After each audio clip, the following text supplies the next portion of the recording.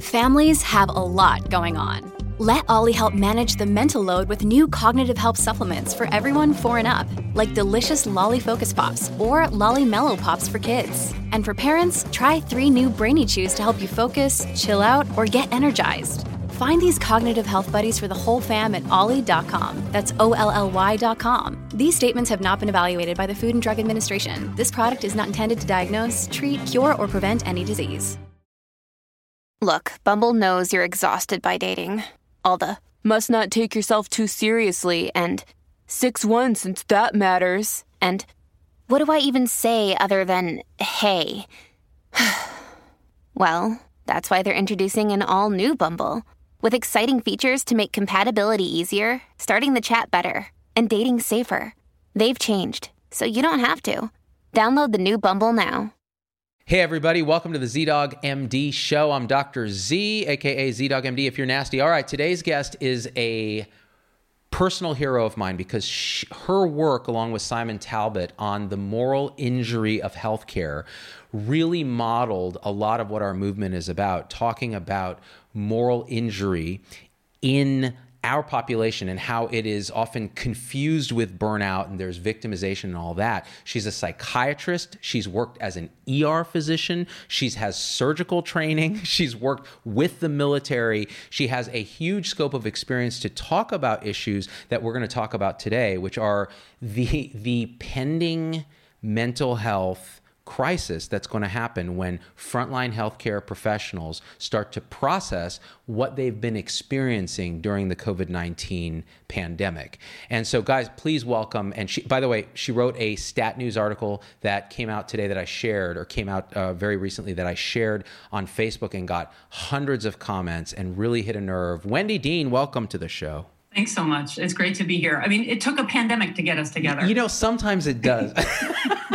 And you and I have spoken before on the phone, and we're trying to figure out how do we get you on the show because there was a geographic distance. And I'd always said, Wendy, I don't do Zoom. Zoom is terrible. And now I'm like forced, right? And it works. It actually works. It's not the same, but it's so essential that we're able to do it. So thanks for taking the time. Today's been a crazy day for you, talking to press and doing all kinds of stuff. Yeah. It has been a wild ride. Yeah. But it's, and it's one of those things that's, I'm so glad that it resonates with people and gives them language. And I'm heartbroken that it resonates with people and gives them language. That's the thing. Everything you write about, Wendy, is like, it's a shame that we even have to write about it. Like, it's a tragedy. And yet it's so important because what you guys are able to do, and by the way, you're the president and founder of Moral Injury of Healthcare, which is, it's a not-for-profit or a for-profit? No, it's a nonprofit. Nonprofit. And again, tell me the goal of that organization, by the way, just so people understand. So we're out to reimagine better healthcare and to reimagine better medicine for all of us, for patients, for clinicians, for healthcare organizations. I mean, really, this is an opportunity for us to all come together and think about how medicine can be better for all of us. Now, and we'll put links to all this after the show. So here's something for the audience to recall. I did a rant, a couple years back on how we shouldn't be calling this burnout. We should be calling this moral injury. And that rant was inspired by Dr. Dean's article with Simon Talbot that put into words what many of us were feeling. And I'd shared the article first, and I saw the response to it, and I realized this hit the same nerve in y'all that it hit in me, which is she was able to put words to our suffering and give it a sense of structure and meaning. And what I found with the piece you just did in Stat News about the suffering of trauma, emotional trauma, whether it's death or moral injury, whatever it is, has a structure and a pattern that we're not recognizing and therefore not addressing, and it's going to lead to problems. I mean, can you start maybe filling us in on some of that? Yeah. So what I'm worried about is that healthcare workers, there was a big uproar at the beginning when we saw that this pandemic was coming. Everybody was worried about their safety. They were worried about being able to take care of patients. And so there was a lot of clamor. Get us PPE, get us ventilators, get us whatever we need. And then once the virus hit and people started putting their heads down and going to work, that clamor quieted because we didn't have time to do any more of that. All we could focus on was keeping our patients alive, right? And so that's quiet. And people in a crisis can look really good, and they can appear to themselves like they're doing really well, because we're able to compartmentalize and really push aside so much of the feeling that might interfere with our ability to act. And then what happens is, a little bit after, when the action slows down, we have time to start thinking and processing all of the events that we saw, all of the experiences we had, and it can come back in a flood. And we can't predict when it'll come back. We can't predict how powerful it's going to be, and it can blindside us. I think what you said is so accurate, even in the experience that I have as the person, the role I'm playing in all this, which is listening to people's stories.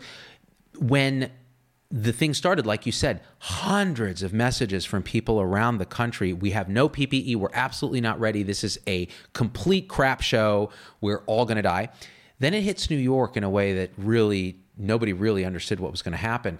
New York was silent. I did not hear a peep from people in New York because they were heads down on the ground in that zone that we trained for. Now, what you're saying is, when that starts to let up, which it's going to, it's already plateauing, that's when the coping mechanisms that we had, which were maybe a bit of detachment, and you really go through a good job of doing that in the article, saying these are the kind of ways we can either internalize, externalize, we can compartmentalize, there's different things we can do. But then when we have downtime and space for the first time, those feelings start to rise and they want your attention, and how you deal with it then. And I think you started the article with the story about two healthcare professionals that lost their lives, an EMS provider and an emergency physician, Lorna Breen. And the story with her that I remember reading is that she was super on the front lines, ended up getting sick with COVID, wanted to go back. They wouldn't let her go back. She went to stay with her family or something, and then the report was that she died by suicide. And does that sort of fit this idea that you have a reprieve and all these feelings come up? So I can't pretend to know what she was thinking or feeling. Yeah. But what I can say is that in my own experience of having been through what was a traumatic experience at the time, where I thought I was doing just fine, head down into it, plowing through, I did not realize until about a month later, when I had been out of the fray for about 3 weeks, that I was not okay. Right? That, all of that in the downtime, those things sneak up on you. And it can be a trigger of anything or nothing. And for you, that was a triple whammy that I've never heard. Like, your husband got sick, was in the ICU. Your elderly mother fell and broke both hips, and your brother had a massive stroke, all in the same day, roughly? Yep. Oh, so, okay, first of all, yep. That just shows there's no justice in the universe, because nobody deserves that. But second, that was the trauma that you're talking about, and you went into clinician mode and you did your thing, but then the space opened up, and you wrote about it very poignantly, about how you allowed friends helped you take little sips of the emotions. Can you describe that, what you mean by that? So what was happening in the time was, and I've had, I had the same experience when I was in the trauma bay. I had taken care of patients, the same experience in the OR when things got challenging. And what it is, you only process the bare minimum that you need to get you through to the next day, to the next hour. So, I would call my friends and I would rant, or I would just say, man, I don't know, this is getting to me. And they would kind of hear me, validate it, put me back together, send me back in. And knowing that I had, if I didn't have them, it would have been much more challenging, because I could at least offload a little bit to them. There was nobody who could do what I was doing and who could carry all of it for me, but they could at least, shore me up. And that's what I meant by you take sips of that emotion. I could let myself be a little bit afraid, and then I had to box it right back up. And my friends helped me to do that because they knew what I needed. And they knew, one of my friends knew that I needed just an ear. Like, she rarely said anything. My other friend would start swearing because that's what he's good at. I'm that friend. Right. Exactly. Yeah. And so, I had people who knew what I needed and knew what would put me back together and keep me back in the fight. So that's still a short-term coping strategy, right? So then what happens after that? Well, so here's the challenge. Is a lot of people think, well, why didn't you process it in the moment? Like, why didn't you just deal with it and feel those feelings and, be mad and sad and scared and all that? Because if you take away that coping, if you take away the denial and you take away the compartmentalizing and you take away all of that, you might not function. Because when all those things come crashing through, it takes brain power to process them. It takes energy to process them. It is distracting. It's distressing. And you can't be in your rational mind taking care of somebody else, especially in a crisis situation, if you're distracted by that processing. So, and that's particularly unique to our profession because maybe pilots and others that are in these very mission critical military, you have to do that in order to function. And actually, I have an interesting angle on that myself because having gone from a full-time clinical practice in hospital medicine at Stanford to I round a few days, a month as a voluntary faculty in Las Vegas, when I round now, I have an openness to emotion and experience that I could not have allowed myself when I was full-time practicing because I wouldn't be functional. So I have a great support team, and so I feel every patient in a way that I wouldn't allow myself to feel because I couldn't function. Now I have the luxury of doing that, and the emotions are overwhelming at times. And so it's a real thing that we have these separate abilities to compartmentalize, and it's essential to our job. But then the question is, then what next? How do we, when those emotions come out, how do we process them? We need to honor them. I mean, and I think that the answer is going to be very different for each individual person. So there are some people who are going to say, you know what? And if I start deconstructing this, I'm worried that all of the glue is going to come undone and things are just going to cave in. So I'm going to keep all this together. There are other people who will really need to spend a lot of time processing it, particularly if it brings up past traumas or past grief. I mean, because I think that's the other piece of this that we're not talking about as much as we need to is we're grieving, right? Like, this is collective. This is trauma for sure. It is also grief. It's grief for what we thought we could do for patients. It's grief for those patients that we're losing. It's grief for the fact that that some of them will die alone. So it's both things.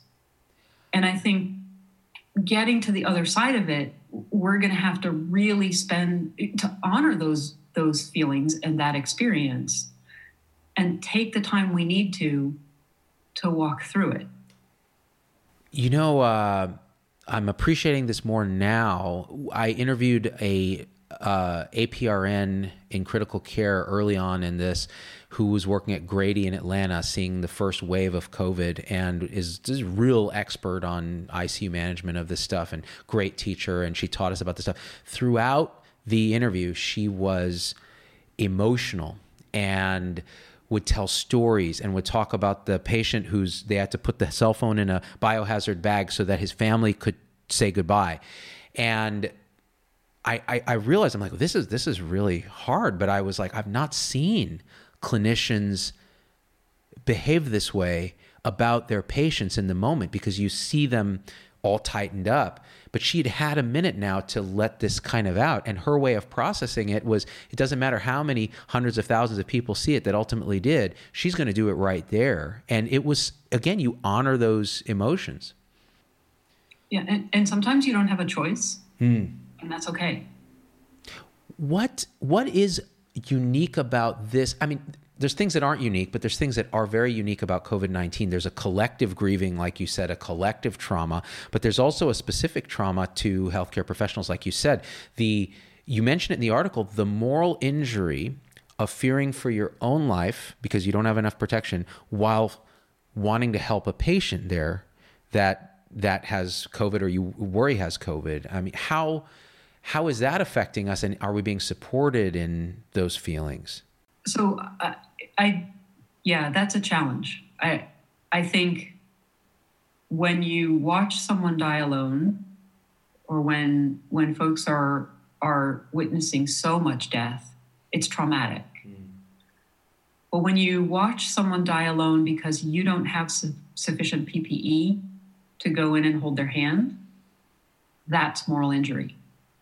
Right? Because you were screaming, we have to shut down the elective surgery 2 weeks earlier than we did. We have to shut it down. And because we need the PPE. And somebody said, no, we're good. And in the end, it turned out maybe not so good. We do need to, we don't have enough to be able to go in and comfort patients in their last days, in their last minutes. And that's the moral injury part of it. Because something outside of my control prevented me from giving my patients what I knew they needed in the moment. I think that's spot on. And what this led to, I think, a lot of antagonism between frontline healthcare professionals and management, whether they're clinical or not. And I've talked about this before, and I actually had a thing where I ranted about how management is really, they had one job, which is to keep us safe there. And I was feeling that same, hearing all these stories from the front lines. And then you talk to the management. I had Rich DiCarlo on the show from Peace Health, and I talked to him on the phone a lot more than I talked to him on camera. And man, they are trying to keep the lights on. They're worried about their staff. They're worried about their patients. There's so much that they're having to deal with that's out of their control, and they're suffering their own moral injury. And now with operational revenue plummeting and everybody shut down, they're starting to furlough physicians, and they don't want to do this. And yet here they are. Now, another conflict, right? So this is, and people aren't really talking about the emotional valence of that or the traumatic valence of that. It's us versus them still. So the other role that I had that you didn't cover in your introduction. Come on, man. I make those introductions up, man. I do them based on no science. I'm just like, this person seems like a psychiatrist. I don't know it. So the other role that I had most recently before I went to doing the moral injury thing full time was as an executive in a very large nonprofit, in a $500 million nonprofit. And I was making those decisions. Those decisions are incredibly wrenching. Nobody makes them lightly. Nobody puts their people at risk without feeling distress about it. I think the challenge is that it's also very easy when you're in that remove to say, well, so here's how we need to think about this. The rationalization may be easy, or we need to present a reasoned approach rather than being able to go to people and say, this is incredibly hard for me. My back is against the wall. Help me figure out how not to be there. Let's work together to try to not be there. So, okay, what you're saying put a finger on what I've been trying to convey with varying degrees of success, which is communication, openness, a degree of vulnerability would be so freaking awesome, right, Wendy, from both management and frontline staff to say, you know what, we are all in this together. We are suffering. We might have we feel like we screwed up a little too because we didn't prepare for this and we didn't see it coming, but a lot of people didn't. So we have to forgive ourselves and say, what can we do now? But instead, what I think has happened is people go into a defensive mode, which you understand quite well, where it's like, well, okay, now you guys, I'm getting these horrible emails that are personally hurting me. Like these kind of emails that would trigger any human being to put up walls. And that's what's happening. And then management says, you can't talk anymore. You can't speak to press.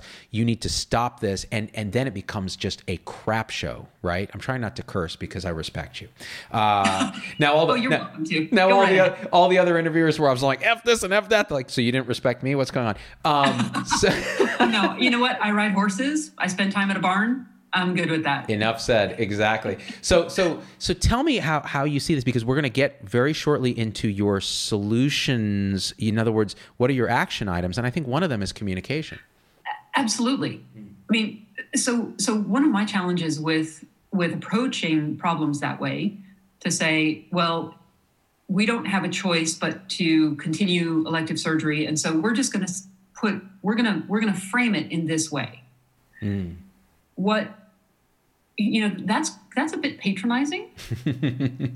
Yeah. Right. And so what I would rather see is is the administrators or the executives coming to the physicians and saying, okay, confession here, I am worried. I wrote this in a Medscape article, that the administrators were worried their organizations weren't going to survive the COVID virus.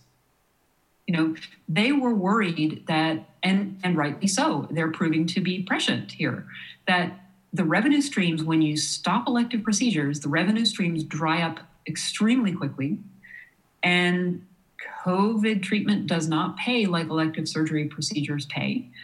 They are very staff intensive. They are resource intensive.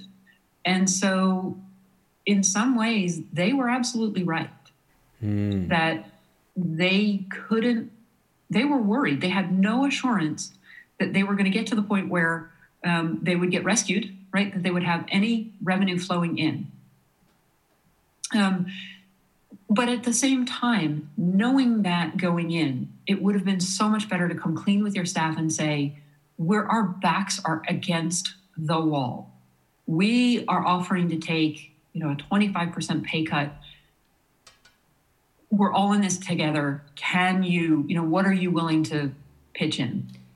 That is exactly it. Because I'm hearing so many people now, we have the executives not taking pay cuts. They're furloughing doctors. They want to restart elective procedures. It doesn't feel safe to us. We still don't have enough PPE, this and that. Well, there's no communication, and what's really crazy is, again, like, the Peace Health guys. I got a lot of crap for letting the COO on the show. He's a lovely human being. When I talk to him, his back is against the wall. He cares deeply about his staff. Now, again, there may be other problems there that I don't see, and I hear about it from the front lines all the time, so I get that. But these are human beings doing their best. Now, if we had open communication that wasn't so afraid of, whether it's an HR violation or whether it's legal stuff or whether it's, whatever it is, you got to realize, we're all in this and we have to fight together, which means that's one thing, is to understand our shared mission and then communication. And I think you put that in one of your action items in the piece. The other piece you put up. So again, here we are. We're in a situation where we're going to lead to a lot of trauma, a lot of grief, a lot of unprocessed emotion. And when that comes to roost, if we don't have processes, we're going to see a difficulty, in addition to the 1% rise in suicides we see with every 1% rise in unemployment. And now we're at 30%. So, and again, that's a whole nother discussion, is how far to go with this. But back to this, what should administrations and the public and others be doing to help frontline healthcare professionals process this stuff? So I think the first thing that they need to do is give them a break. Ease up. When they're done, there's going to be a powerful urge to just say, okay, let's go back to business as usual. Let's just wind those gears up and go. And there will be some in medicine who are chomping at the bit to do that. The folks who have been on the sidelines, they are ready. Those folks who do mostly elective procedures, they've been like, tap, tap, let's go. Time, game on. And I understand their perspective too. But again, I think there needs to be a negotiation between those who are exhausted and are just kind of they're seeing some light at the end of the tunnel, and they're thinking, okay, maybe I can rest a little bit. Maybe I can get caught up a little bit. But I think there needs to be some negotiation about continuing to upstaff a little bit, continuing to overstaff slightly, or have people on backup, so that when those unexpected days happen and the doors blow open and all the emotions come out, you can call in and say, I need to tap out today. Yeah. And somebody says, yep, I'm on it. No worries. Yeah. The proverbial mental health day, but actually applied correctly. Yeah. Right. Yeah. And it doesn't, you can't just be, okay, we've got some, there is staff available to take your shift. It has to be one phone call. Yeah. Where you call your scheduler and you say, yeah, can't do this. Today. Can't do this. And so easing up is a key thing. And I think that's right. Now, of course, there are going to be resource constraints, and the administration is going to say, we're out of money. Like, how do we staff up that way? But I think, again, would you rather replace someone who quit, suffered the end stage of moral injury, which is burnout, or worse? Or would you rather invest in your people, because they're the main thing that makes healthcare work, right? For every person who leaves, it costs about almost $1 million to replace them. Yeah. So I don't know. Seems like the math works out. Give them a day or two to process. And then another thing you said was checking in with your staff. And this is one thing. So checking in, you know how that is, right? You get the email, hey, hope everyone's okay. Everyone hanging in there. But This is not a performative check-in. Yes. This is not a check the box check-in. Yes. This is a genuine, heartfelt, I am a servant leader. I am responsible for you. I care about you. What do you need to be successful today? And then making sure that it's available and easy to access. So this is, again, as someone who's worked in large organizations too, and has led a smaller organization, the act of feeling valued and recognized and even having your suffering witnessed is so powerful. If leaders did that and nothing else, even if they paid people crappy and treated them like crap otherwise, that's not true. If there's a lot of things people will tolerate if they feel like they are serving a role that is felt and appreciated, and that the struggle they have is actually witnessed and appreciated. And if your leadership acknowledges that suffering and says, here's what I'm doing to change that, and is transparent and honest about that. And the limitations of that. Because sometimes it's like, well, we can't get you 20 more nurses to staff the floor immediately. So what can we do to make life easier? Maybe there's a few less check boxes that you have to do. Maybe we won't hassle you about your whiteboard today, whatever it is.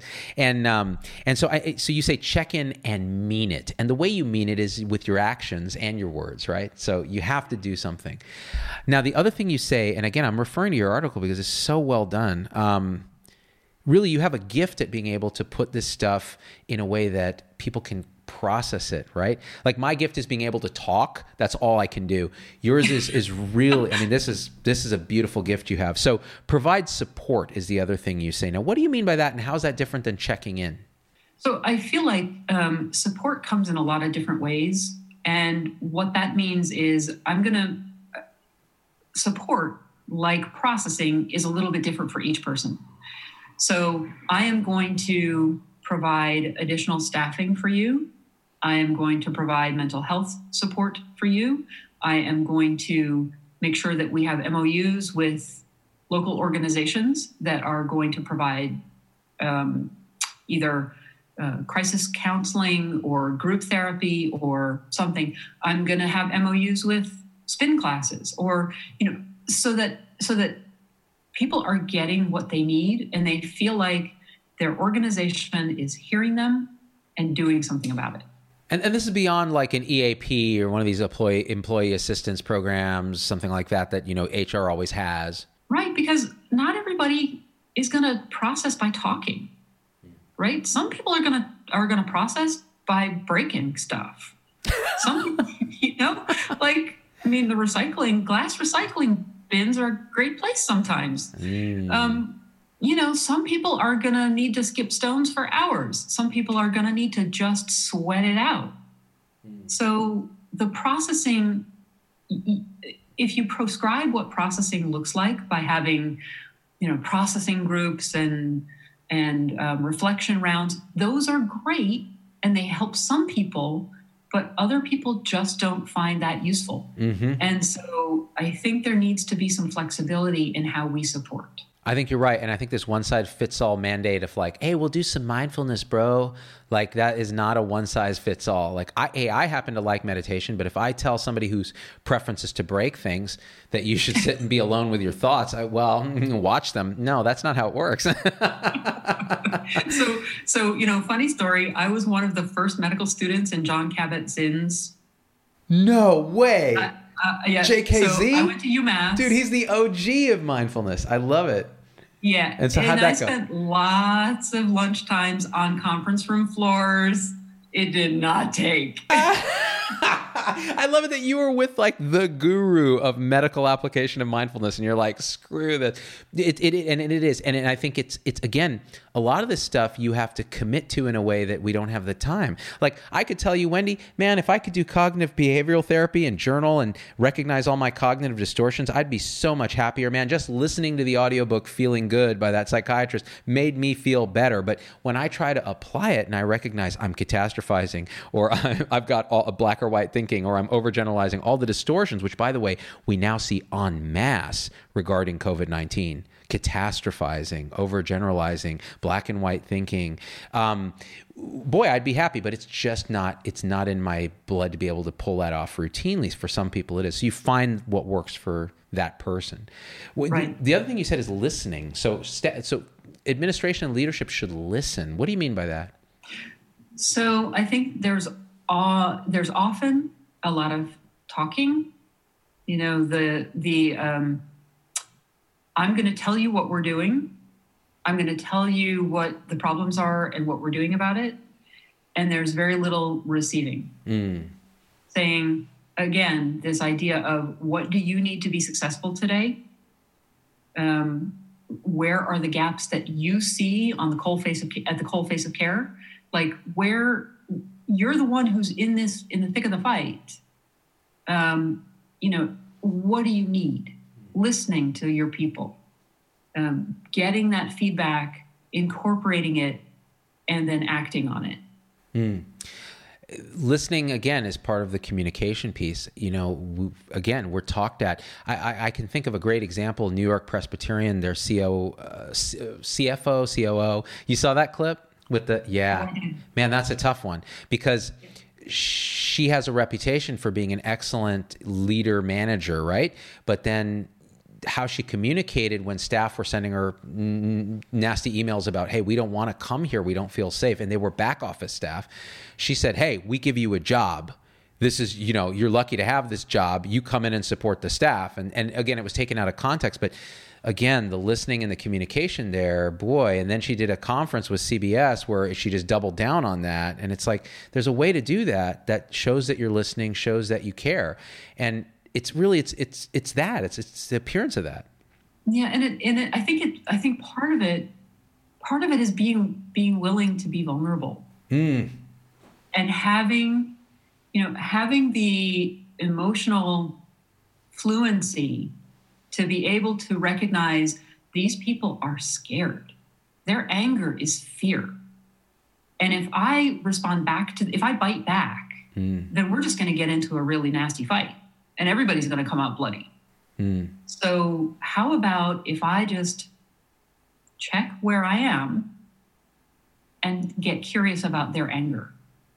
Where is that coming from? Yeah, it's interesting because watching what she did, she said, listen, it is very upsetting to the leadership to receive these emails. So she's actually pointing at her own anger there. And it would have been interesting. I've often weighed how I would have handled that, but I'm curious. Well, and her fear.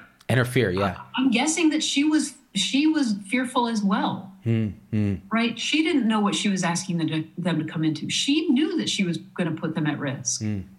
And she didn't have another choice. But still, it would have been better to be vulnerable and say, I don't know what's coming either. Yeah. I feel your fear. I have it too. Yeah. So let's walk together into it. Beautiful. If that could all happen, if we could just show a little more vulnerability, maybe a lot more, it's a very hard thing to do because we're so conditioned in healthcare too, to be the rock and the wall and, Let me tell you. So a friend of mine, one of my best friends, read the article and she's like, wow, your vulnerability. I was like, wait, what? Immediately you're like, I wasn't vulnerable, bro. I was just telling you facts. Well, so because I said to her, oh, I didn't have time to be vulnerable. That was the fastest thing I've ever written. And I think it was partly just, let's just get through this. I do not want to be vulnerable. Wow. No, the vulnerability came through actually, but you could tell actually, I was thinking this when I read it, I was like, oh man, this is like vulnerability through the filter of professionalism, because it's so hard to do, and you don't want to do it in a way that you're just falling apart. You want to do it in a way that it actually shows the truth. And it's a balance, which I think you pulled off in this article unintentionally, because clearly you weren't intending to be vulnerable. But again, that just shines through in what you're doing. And I think good leaders are able to do that naturally. Quick side story. I have a friend who's a venture capitalist who's also a physician. We went to med school together, and he was talking to me about this, about how he's had to make decisions around COVID-19 for the companies that he invests in, that he's on the board of, that have been just rending. And the way he does it is with open vulnerability. He's like, this is the hardest thing I've had to do. I hate this. I'm scared. You're scared. This is the best of the worst decisions. I think I could still have it wrong, but I need to do this, and I'm sorry. And people respect that. They respond to that because they don't see the obfuscation that so many administrations seem to put on. And what I think people don't realize, or they convince themselves is not the case, that people see right through it. Yeah, they see right through it. Doctors, they know what the story is about PP. They know. Yeah, exactly. And so coming up with that framework of how you're going to present it, everybody knows what that process is. Exactly. This is the corporate spin. This is administrator speak. This is the email that has it parsed out that someone overthought and overwrote. Legal has reviewed. Yeah, legal has reviewed. That's the key thing. That's why I no longer do a lot of sponsored episodes, because when legal has to review, I'm like, well, now the deal's off, because that's not a show that my audience cares about. And I think it's interesting. Now, one thing I want to make sure that we don't forget is the stigma in healthcare about admitting that you have feelings or difficulties. And some of that stigma is because on our licensing apps, we have to write, oh, were you treated for this? Or have you had a problem with that? It's really terrible, and it dissuades people. And then the cultural stigma around, hey, you just suck it up. And what are your thoughts around that? So I love the fact that frontline workers are being called heroes right now. And it worries me very much. Yeah, I feel the same way. Because heroes don't cry. And, heroes are not vulnerable. And they're the ones who save the world and kind of, okay, I'm good. So that part of it worries me. I don't want to change that, because I think we need it right now desperately. But I also want the frontline healthcare workers to realize you can be a hero in that room, and you don't have to be one after. Right? That you can, when you doff, you're taking off your cape. It's okay. Like, it's okay to be human at that point. So, I think there's that whole other piece of medical licensing boards and PHPs that is just a quagmire that I think that might be one of the other silver linings in this whole challenge, is finally getting those off of licensing board applications and licensing renewals. That would be a wonderful thing, and it would change a lot. And then also having good insurance coverage for mental health care. One thing you mentioned that kind of struck me, the idea that heroes don't show vulnerability and don't take off, when they're the rock, right? So this act of calling healthcare workers heroes is it's perceived by some healthcare workers as a way of saying, you will work until you die, and we're very grateful for that, but we're not going to support you at all. And so that's an important point. And I don't think that's the general public is not thinking that way. Not the public. They are desperate to support frontline workers. That's right. Not the general public. So, I am so grateful for that. To think that all of New York City lights up every night at 7:00 with this huge racket. I mean, that's awesome. It's pretty awesome. And it's a way of reaffirming why we went into this, so that it's a calling. Now, so one thing that it reminded me of was in Superman 2, which is, it's hard to remember. It was one of my favorite superhero films because it happened when I was growing up, like 1980 or something. In Superman 2, these bad guys come from wherever, but Superman gives up his powers in order to be with Lois Lane. And he suffers indignity after indignity after indignity. Like the guy crushes his hand, and he's beaten up in a bar in Alaska. And that's when you start to love Superman, because you see that he's a hero, but he's also this vulnerable human being with frailties that when you see them, you go, I can relate to that. And that's what makes him real. Then when he gets his powers back, you're rooting for him. You're like, man, I like you, bro. And I think we could take a lesson from Superman 2, right? Kneel before Zod, for people who know. Nobody knows that movie. But anyway, so... You just really dated yourself, I gotta tell you. I date myself every single day, just like I used to in high school, because I had no real dates. But there's another side there. But so Wendy, what sort of important parting thoughts do you want to impart here? Because I want to have you back on the show to talk about this and follow up with this, also on the moral injury standpoint, because this is a big movement now that you've started, that we need to understand that understanding moral injury is important to understanding the solutions to it. So please. So I think that the moral injury was a big problem before the pandemic arrived, right? Like we layered the pandemic on top of an already challenging healthcare system. And I really think that the moral injury has morphed and it's magnified in the context of COVID. And we need to pay attention to it. And we need to start working, we need to somehow get administrators and executives to recognize that it's in their best interest. Their clinicians are their most valuable resource. And it is in their best interest to work together with them to get to better medicine. I think that's a great way to end the show, because that ties everything together, that we need to support our front line. And we also need to stop the front line needs to stop villainizing management and start to work with them and demand better communication, listening, vulnerability. I think we need to really start to demand that by showing it a little bit ourselves too. And we also need to be curious about what their challenges are. People don't understand how hard it is. And I remember, Wendy, I used to take a crap on healthcare administrators directly until I became one. Then I was like, this job sucks. Like, I've never hated a job as much as managing physicians. You're supposed to lead them. Trying to manage them is like herding cats. Leading them is inspiring them and showing them that you're part of their tribe, and also helping to keep the lights on and supporting them as best you can, but being realistic when you can't. It's a hard balance. And that's the whole point, right? Is if we can get to true servant leadership, where we're saying, what do you need to facilitate your engagements with your patients? How does this entire organization help to support you in providing better care for your patient? Yeah.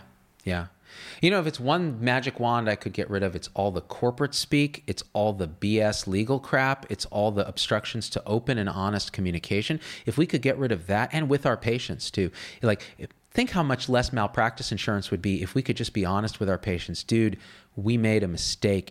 error that should not have happened, and it did for these reasons. We will never let it happen again. We're going to change our process. We're going to do all the root cause analysis. We're going to apply just culture.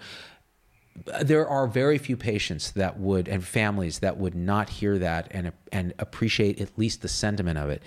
And so I think that's important, is this openness. So, but Wendy, thank you we finally got to do this. Yeah, this is great. It's really great. fun. Thank you and so much. Thank you for helping people. You really help a lot of people with this. You help me understand it better and communicate it better.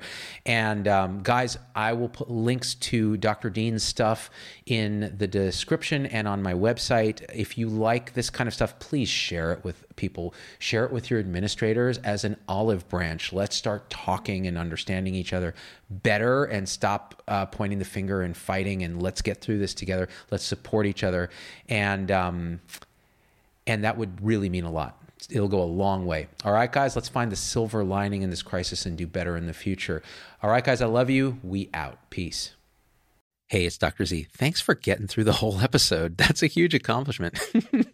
And so at this point, I just got to ask you for a few favors, because it just helps us so much if you leave a review on your favorite podcast platform and subscribe. It just really helps the algorithms to get this message out to others. The second thing is email me, hello@zdogmd.com. I get all these emails personally. I can't respond to them all, but I need to hear your voice, because especially on podcast, we don't have a comment section. And I want to hear how this episode affected you, what you'd like to hear in the future, what you think we got wrong, what we think we got right, anything, or just say hi. So that's really powerful. And the third thing is, financially, it helps us a lot to support the show in any way you can. And if you go to zdogmd.com/supporters, you can join our supporter tribe on your favorite platform, YouTube, Facebook, Instagram, wherever. What that will get you on those platforms is live shows with me that are exclusive for supporters, and access to our Zoom meetings where we talk about awakening realization and we share with each other our own experience. It's a powerful group effect. It's a community, really. And we support and love each other and share, again, through our own experience, how we're waking up. So, and that ripples out into systems, into transforming healthcare and education and government. So it really starts with us. So join us there if you can. Again, zdogmd.com/supporters. And I'm so grateful to have you with us.